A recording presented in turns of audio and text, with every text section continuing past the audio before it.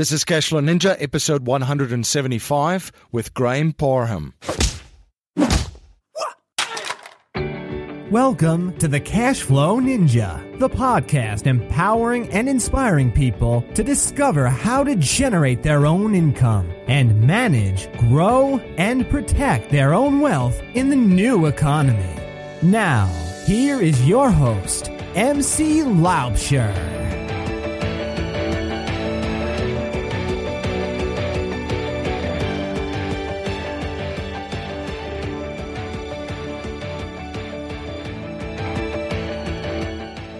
Hi there, MC Laubscher here, and welcome to another episode of the Cashflow Ninja. I have a great show for you today, and in today's show, we're going to look at how to qualify for income property loans. My guest in this episode is Graham Parham. Graham has been a mortgage loan officer for over 18 years, with 25 years in sales and marketing. He is a leader of financial expertise in the North Texas residential real estate market, developing a significant following among homebuyers and investors. Known and respected industry-wide, Graham's production consistently ranks him as a top producer in this marketplace. Graham offers invaluable insights into a purchaser's likely requirements, providing an exceptional business ethic of customer service and respect, catering to their needs from pre-qualification to closing. As an active investor himself, Graham has a strong insight on what his investment buyers are looking for to accomplish their short and long-term goals. Knowing that investment loans are strongly scrutinized, it's up to Graham and his team of underwriters who understands rental property loans versus that of an owner-occupied residence. His general knowledge of REO properties and turnkey providers, coupled with a strong operational staff, allows his loan closings to be seamless and on time every time. Please share your feedback and thoughts on today's interview. You can let me know your thoughts on Twitter by tweeting me at MC Laubscher or by email at info@cashflowninja.com. And please remember to join our mailing list by signing up at cashflowninja.com or texting Cashflow Ninja to 44222. To ensure you never miss one of our episodes, you can download our free interactive smartphone apps from the Apple and Google Play app stores. You can also support the show by becoming a patron on Patreon for $10 a month. And when you do become a patron, you get access to our private Facebook page and a Cashflow Ninja t-shirt. You can become a patron at cashflowninja.com/support. Have you read Rich Dad Poor Dad? Are you interested in real estate investing and don't know where to start or how to get the results you want? For valuable information to get you started, visit JoinOps Properties at joinopsproperties.com. If you're not earning at least 8% on your cash or money in your self-directed IRAs, you do not want to miss the private lending presentation for non-accredited investors done by Jimmy Freeland and Bob Scott. Discover how to create an income stream from real estate without the management headaches. You can access the presentation at cashflowninja.com/private lending. Spartan Invest have a proven plan and system, helping investors create passive income and wealth through turnkey real estate ownership in the exciting market of Birmingham, Alabama. Find out why Birmingham has got it going on, why it's a steal right now, why it's a millennial hangout, a hidden gem, and one of the most exciting investment opportunities you have never heard of. You can download your free report, 5 Big Reasons to Invest in the Magical City of Birmingham, Alabama, at cashflowninja.com/Spartan. I've spoken about the most powerful system on the planet on the show, the banking system, and my firm Valhalla Wealth Financial helps people reclaim the banking function within their own lives through leveraging the premium tools and strategies of the wealthy. If you're interested in reclaiming the banking function within your own life and the infinite banking concept, you can access a free webinar presentation at cashflowninja.com/be-the-bank. Graham, welcome to the show. Thank you, MC. I'm a pleasure to be here. Can you please share a little bit about your background and journey with my listeners? Sure. I've been in the mortgage industry right at 20 years now. I was in corporate America for about 15 prior to that and decided I didn't want to work for the man anymore. And a buddy of mine was working for a larger institution, financial institution called Washington Mutual at the time. And being pretty successful as a loan officer, I said, you know what? If my buddy can do it, I'm going to get in there and do it. And so it was kind of a big commitment, jumping from a salaried employee over to a straight commission employee. But this business is really not as complicated as people think it is. And he was able to take a lot of the what ifs out, and which helped me a lot, and just to stick to the basics. And basically, this business is people working with people. That's all it is.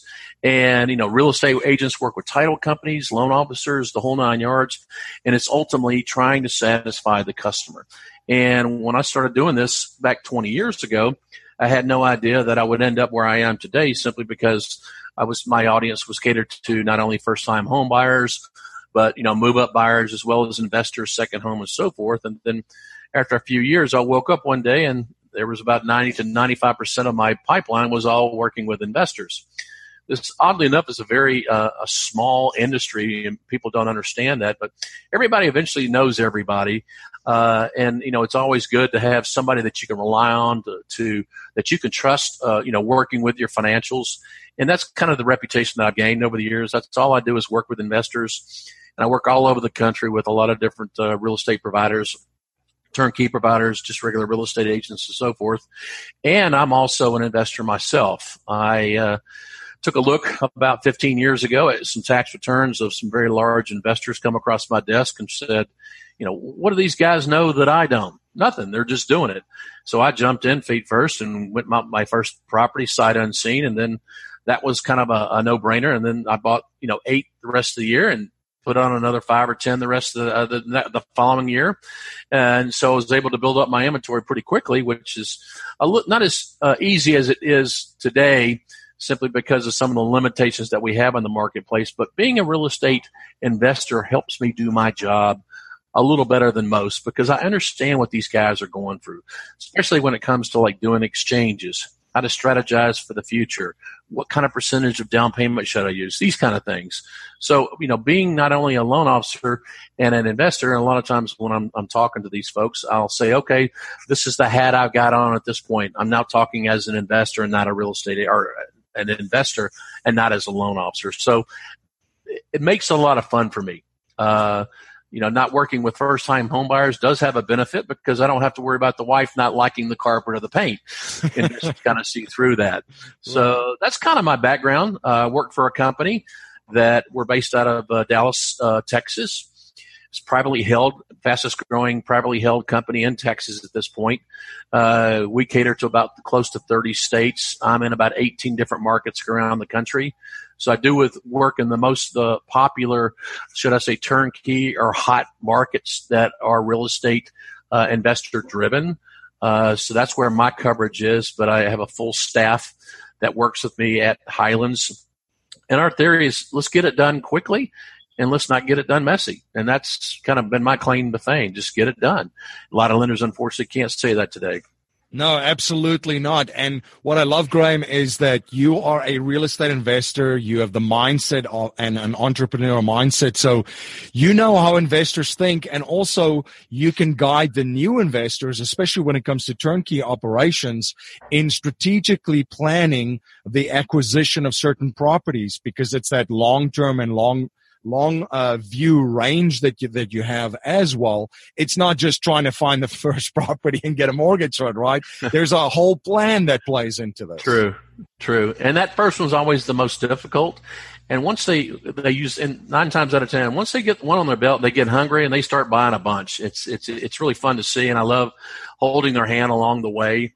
But yeah, it's exciting. I enjoy it. So just to preface our conversation, today's discussion is built around 1 to 4 unit income properties. So we won't be discussing owner-occupied properties.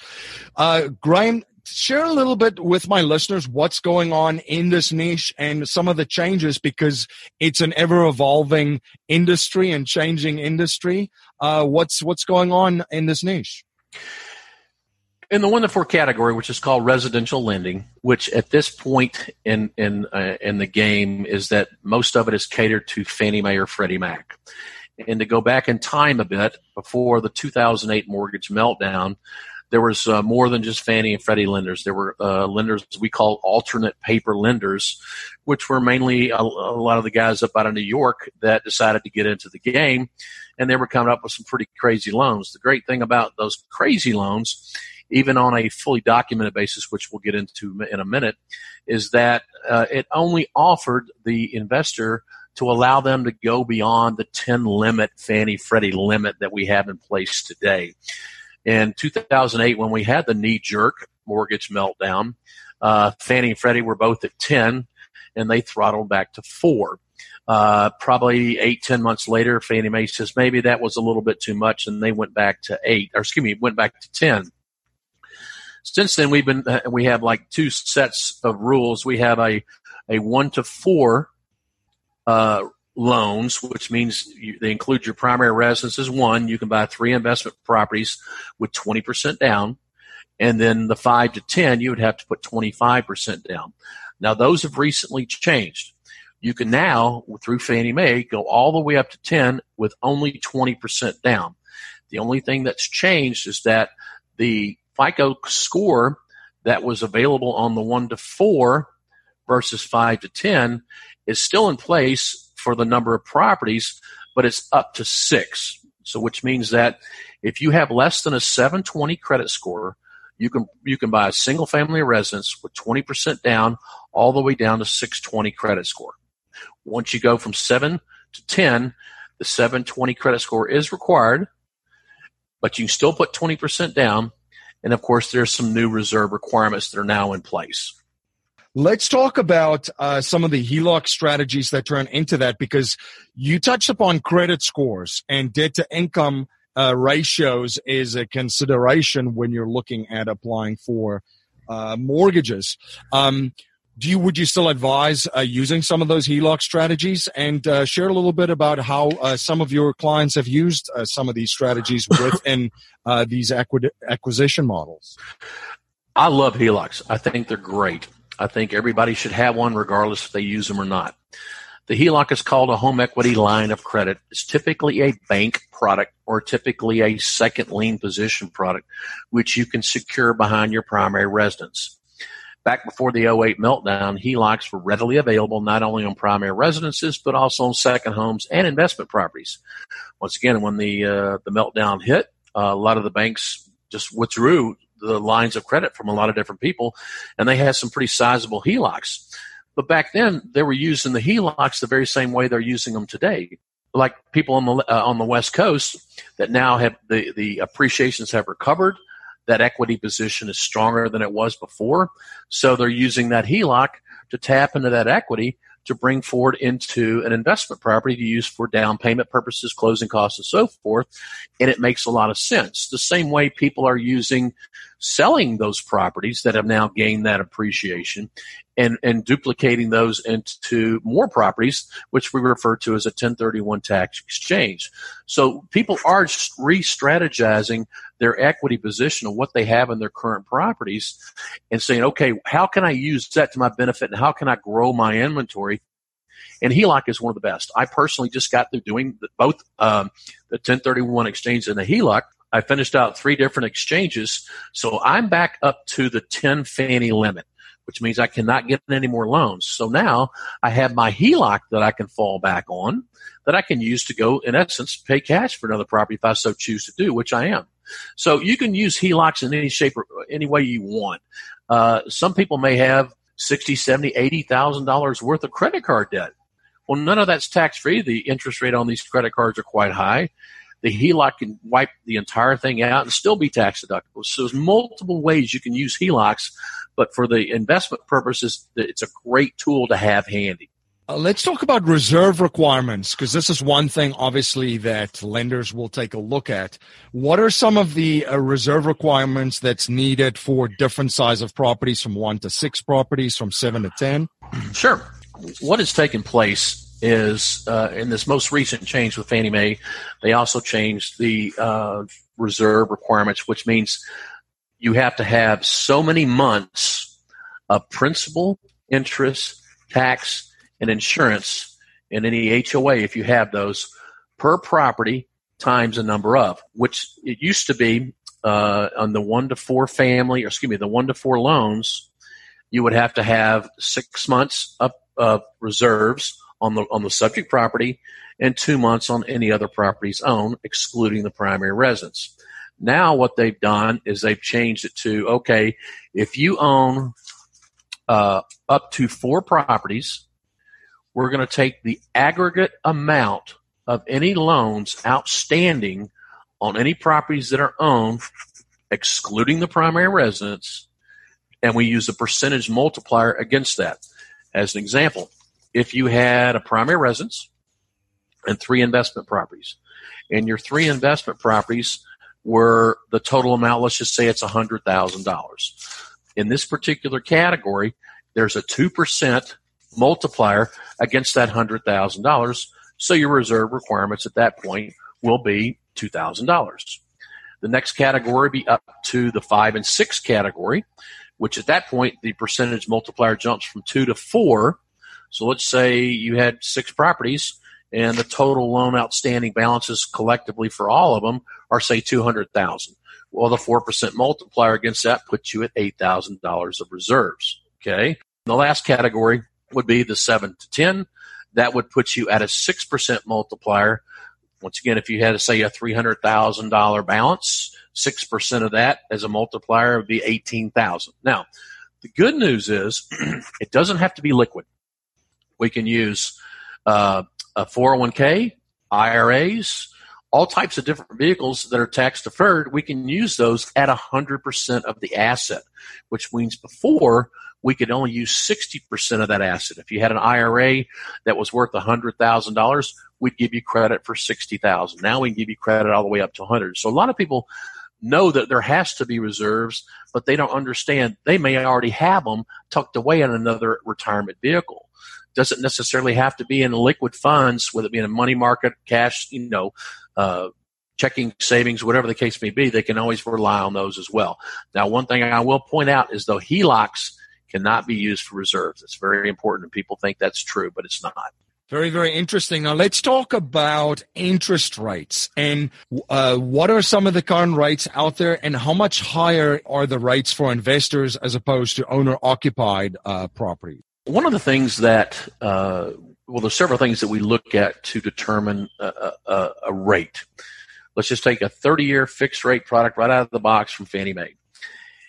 Every product has an adjustment, whether it be owner-occupied or non-owner-occupied. Obviously, the adjustment for non-owner-occupied is more aggressive than it would be owner-occupied. 20 to 25% down. They're going to get a better rate at 20 versus 25% down, which they have less adjustments. Loan amounts, a lot of times they don't bring that into play. Just got through locking 4 loans today. 2 of them were at $150,000 loans, and the other 2 were at $75,000. Well, they have a rate differential there of 1/8 of a point. And they couldn't understand it until I explained it to them, because Fannie Mae does have loan amount adjustments. I think it starts at 150, 125, 75, and so forth. But to give you kind of perspective today, people are out looking to invest in some real estate, and they're looking at proposals from turnkey providers. The rate I would probably plug in today would probably see, even on the low side, when I say low side, the loan amounts, probably anywhere from 5 to 5 1/4 with a 20% down to probably 4.5 to 4 3/4 with a 25% down. And this is with 0-point pricing. 0-point pricing means we charge no points to get to that price. The value add that you have is you're an investor. You bring an investor's perspective and mindset working with your clients and helping them plan of not only buying that first property, but also the second property and the third property and the fourth one. And this is a part of a planning process and a strategy. Can you share a little bit more information about mortgage sequencing? For example, if a buyer wants to buy in Memphis today and in another turnkey market like Jacksonville and the next month, what should a plan look like for such a client? Perfect. There's several strategies and way to go, and I try to put myself in their shoes every time. And I'll tell them that. I'll tell them, I'm an investor and this is what I would be doing. And then also explain what are some of the obstacles that are along the way when you work with certain lenders that you would not necessarily see with others. And that sometimes they have a thing called rapid acquisition. It's an old terminology that was used by one of the Alt-A lenders back in the day. And there's still some lenders out there that are still hanging on to it, which means they basically tap the brakes for first-time investors. If an investor wants to go out and buy 4 properties right off the bat, sometimes they'll limit them to 2, or sometimes they'll stop them at 4, and you have to wait another year before you start buying new properties. We don't have any of those limitations, okay? So what we do is, okay, what's the strategy? How much money do you have? How much do you want to invest? What markets are you looking at, okay, because that determines some pricing of the price points of the sales price, and then determine, okay, do we do 20 or 25% down? And there's always a different mindset between the two of them, okay? Because especially for those people that say they have $100,000 and they want to buy 3 or 4 properties. Well, it's probably to their advantage to do 20% down versus 25% down because they can spread their money out a little better versus having 25% down, which may limit them only to 3, okay? Once again, depending on the price point. The other thing that people are always concerned with is, well, can I afford 4 properties? Well, the answer is yes. Many lenders, when they look at, let's say we call it a 4-pack, okay? There's 4 loans that you're with 4 contracts that you're bringing me. We're setting up 4 loans for you to close at the same time. Fine. Most lenders will give you credit for the subject property as far as the lease is concerned or the income from that property, which is going to be at a 75% level. And most of the turnkey providers that you probably work with, MC, usually goes by a 1% rule, which means that if they have a $100,000 property, typically they're going to receive a $1,000 rent. With that, we're going to give them a $750 credit at a 75% of the lease, and their principal and interest and tax and insurance is probably somewhere in the $650 range. So it's going to have enough income to offset that liability and may give them a little extra as well. But what other lenders will not do is give income on properties 2, 3, and 4. So they have to count the entire liability against the qualifying ratios, and hopefully they will, can approve for the loan. We don't. So the thing that comes out of my mouth quite often is, if you can afford 1, you can afford 4, and you really can't. Okay. And one of the things people go, well, what happens if there's not a lease or a tenant in the house when you buy it? Not a problem. Because if you're doing all 4 at one time, when we order the appraisal we're going to order is going to have an average market rent ratio, which typically will come in at the 1%. And we will honor that in lieu of getting the lease. Okay. So there are some ways to achieve some rapid acquisition, if you may, but still do it the right way. You're listening to Graham Parham on the Cashflow Ninja podcast. We will be right back after a word from our sponsor. Are you having a hard time finding great investment properties? Unfortunately, the best deals are rarely found locally. Successful investing begins with the right properties in the right markets. Norada Real Estate provides everything you need to invest in the best deals across the U.S. Our simple, proven system will help you create real wealth and passive monthly cash flow. Get your free copy of the ultimate guide to passive real estate investing at noradarealestate.com/guide. That's NORADA realestate.com/guide. You're listening to Graham Parham on the Cashflow Ninja podcast, and now back to our interview. And the other question that I had too, when clients of yours close on these properties, at what stage does the LLC come into play? Because that's a question that I get too, as far as from an asset protection standpoint. Are they allowed to close as an LLC with these properties, with their credit? Can you share a little bit more information on that side of this strategy? Absolutely. If I had $1 for every time I had this conversation, I'd have a lot of money. This is, you're absolutely right. This is asked from about at least 90% of every investor that I work with, because they probably have gone through several training seminars. Maybe you turn them on to something, or another promoter has explained, you got to have that asset protection. And I'm not disqualifying that by any means. I personally, on my properties, will have an LLC as an asset protection. The downside is Fannie Mae and Freddie Mac does not allow for any type of entity vesting, which means LLCs, limited partnerships, S-corps, anything other than your name or a family trust. The on-the-record answer is no, we cannot provide you with a loan that allows you to fund in an LLC. We can allow you to fund in your individual name. And what I do personally, and this is not advice by any means, is I'll usually wait for a couple, 3 months for the servicer to finally get the loan set up. And then I'll have my either attorney or an escrow officer retitle the loan into my LLC. Now, on the record, every note that's issued by Fannie and Freddie has a thing called a due on sale clause. The due on sale clause is basically says if you change the titlement of this property, we as the loan servicer have the right and the ability to call the note due. Now, off the record, I've been doing this for roughly 15, 16 years now. Myself, as well as working with investors, been doing it for over 20. I've never seen in that period of time to see a note called due. Yes, if you stop making payment on a loan, they're probably going to call it due. Unless, of course, you want to pick up the phone and call the loan servicer, and then you're talking to a guy reading the script on the other end saying, yes, sir, I think we're probably going to have to call that note due if you transfer it into an LLC. There's several blog sites out there that for investors, and one of them I came across the other day, and it was from a guy that made a blog, and he was from one of the bigger banks. And the bigger banks, you know, they will get honorary when it comes to stuff like this. He was the manager of a servicing department, and he says he sees this kind of activity going on all the time, and they've never called a note due. So if that puts a lot of minds at ease, I'm just letting you know. So asset protection is a viable tool.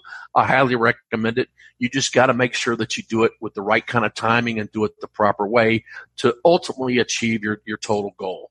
Graham, now for listeners out there that are interested in being prepared and getting documents ready and preparing to reach out to yourself in starting the planning phase of acquisition and getting ready to buy property, what documents should they have ready and how can they prepare themselves? It's a good question.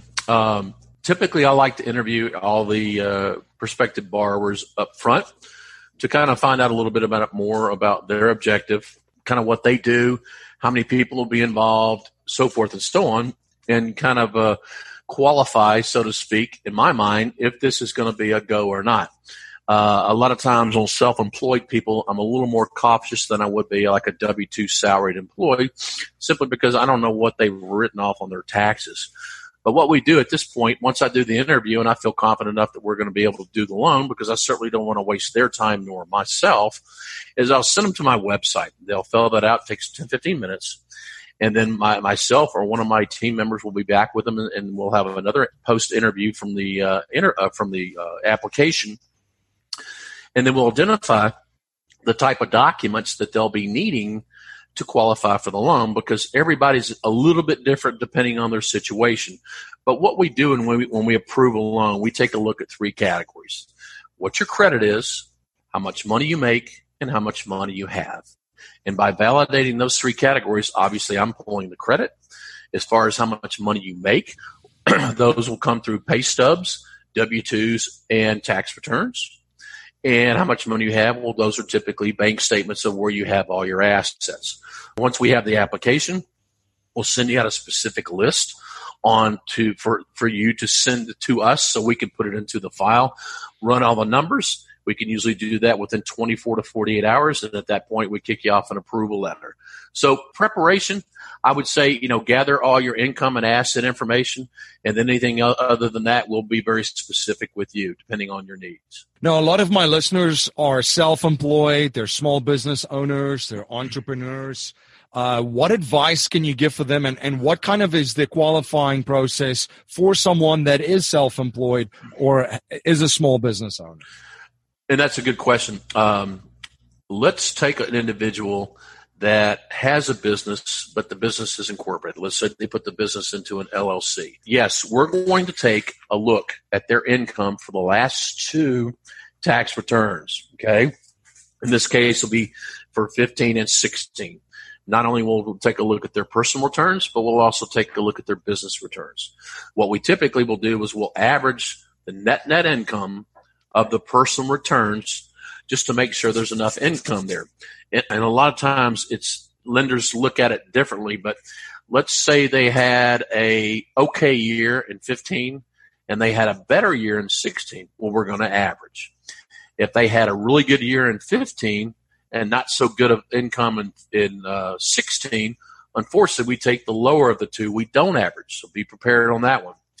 In addition, even though you've got a corporation that's paying you a salary, if you may, that's being declared on your 1040 personal tax returns, if the company is running in the red and not declaring a profit and they're seeing losses on their tax returns, well, it's their company. They own it. Those losses can come back to haunt you, so be prepared for that as well. It's all a mathematical game. We just run the numbers, and if the numbers fall into place, it's all good. Now, overall, Graham, what would you say, how is the lending climate currently? Is it more loose a little bit or tighter than 1 year ago or 5 years ago? And you and I had spoken about just an event that is happening in the industry that I would think our listeners would find very interesting before we started our interview. Can you share a little bit more about that as well? Well, the Dodd-Frank was initiated back in 2010. To address the crippled industry. In my opinion, it was written in a way that limited a lot of the lending activity, and in my opinion, somewhat crippled the industry. If you take a look at the numbers I've seen on several different economists showing the number of owner-occupied transactions and owner-occupied residencies versus renters, it's quite shocking. The renters are much higher than the owner-occupants simply because, A, the first-time home buyer doesn't even know if they can even get a loan, so they don't even bother with it. Or B, they truly can't because of the limitations in the Dodd-Frank Act. Now, what I do think is that with the new administration in the play, needless to say, our new chief of staff, so to speak, Donald Trump, his background is real estate, and I really think that he cares about this industry. And I think he will be making some measures to do some alterations to the Dodd-Frank bill, if not, getting it more in line so we can increase the activity of loans.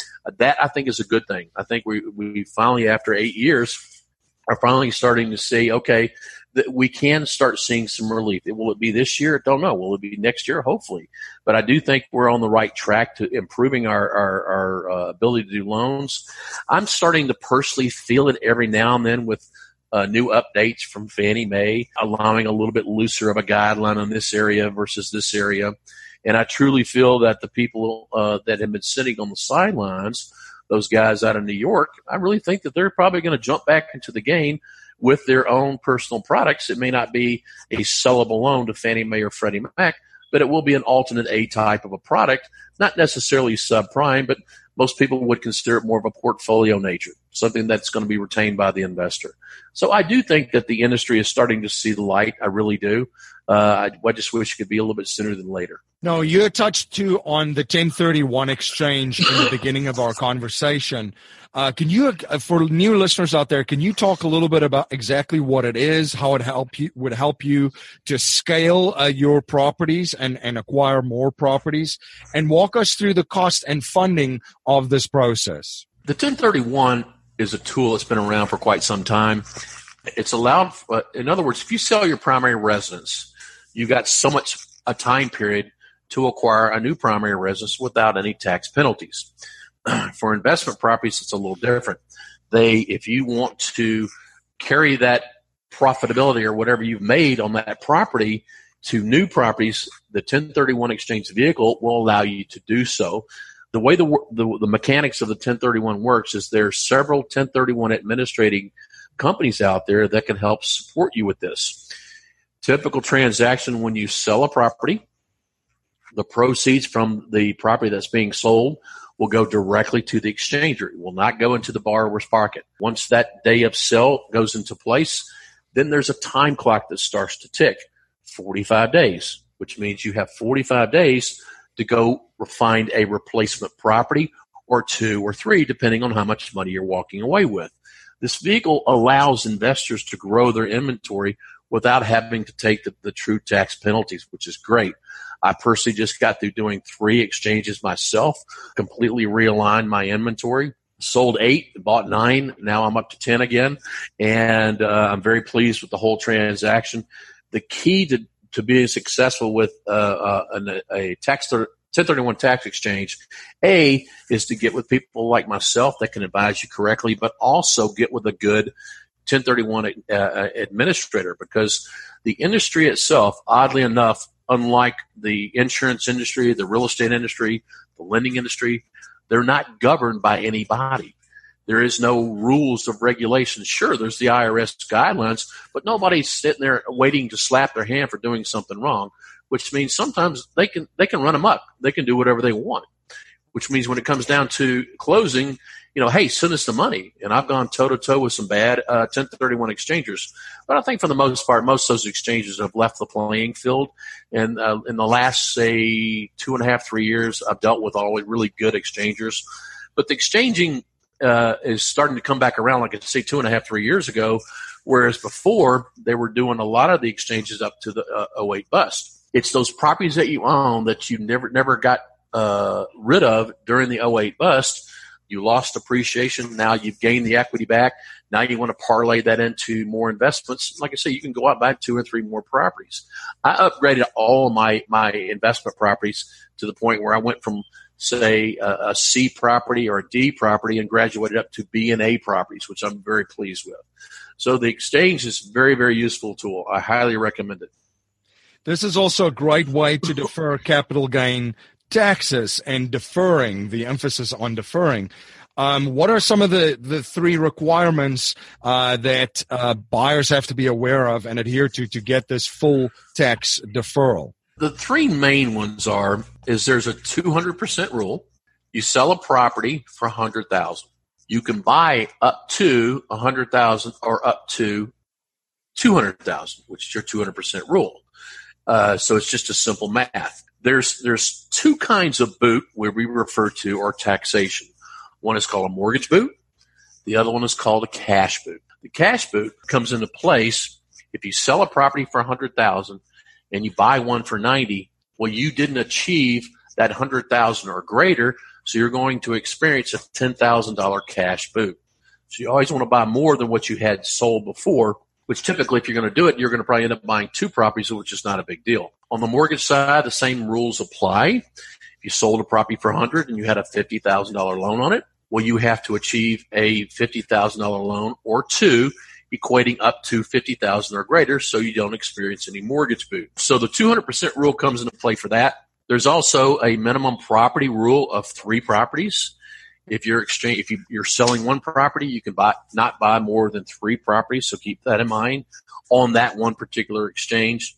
And also, if you do exceed these rules, there is a 95% rule, which I'm still a little unclear of, but which means that if you identify so many properties, you are responsible for closing 95% of those properties being identified. So those are really your main keys. Please discuss this exchange with a tax strategist and a tax advisor, because this does have tax implications, as we've discussed. And I will say that you want to get with a good tax exchanger, yes. But first and foremost, make sure that the tax exchanger and your personal accountant are on the same page, because quite frankly, a lot of times they're not. Now, Graham, one habit I've observed from wealthy and successful people is that they're always studying new subjects and learning new skill sets. What are you currently studying, and what skill sets are you currently learning?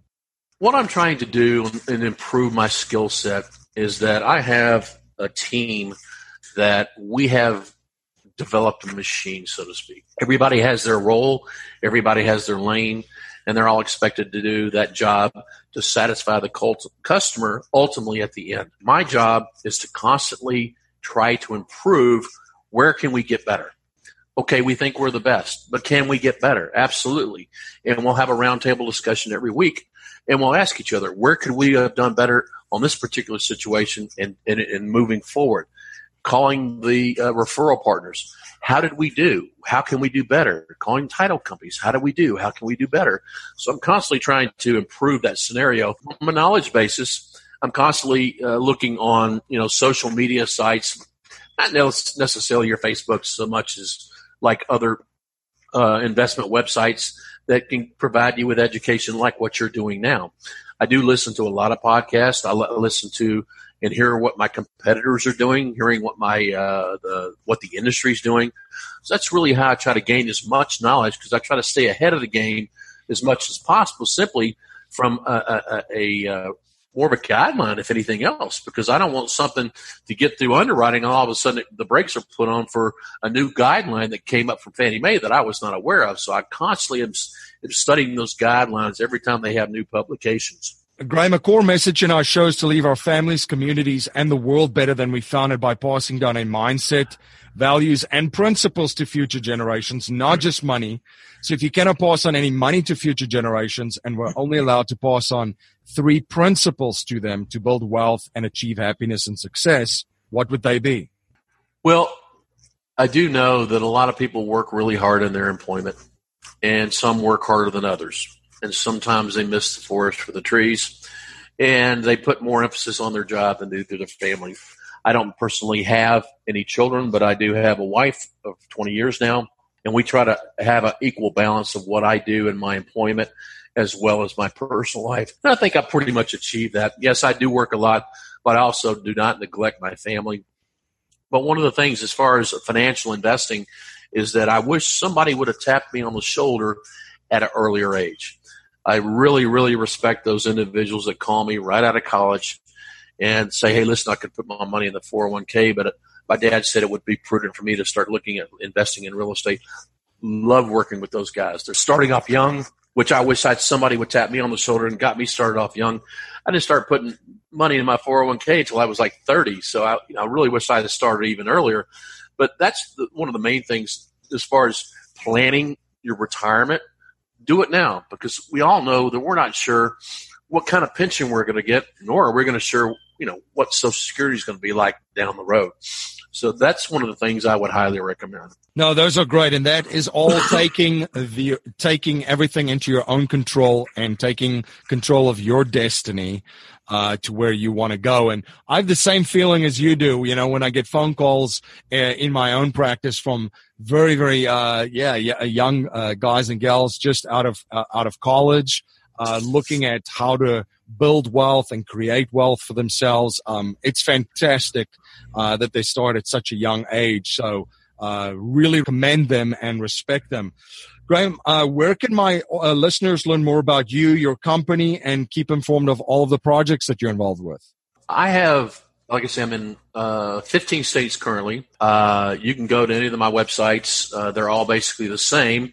If you're going to Alabama, it's alabamainvestorloans.com. If you go to Texas, texasinvestorloans.com. But if you want to call and reach out to me, I'm kind of a 24/7 guy, which means if you want to call me during the evening hours or even on the weekend, if I'm available to talk, I'll certainly take your call. If not, I will get back with you in a timely fashion.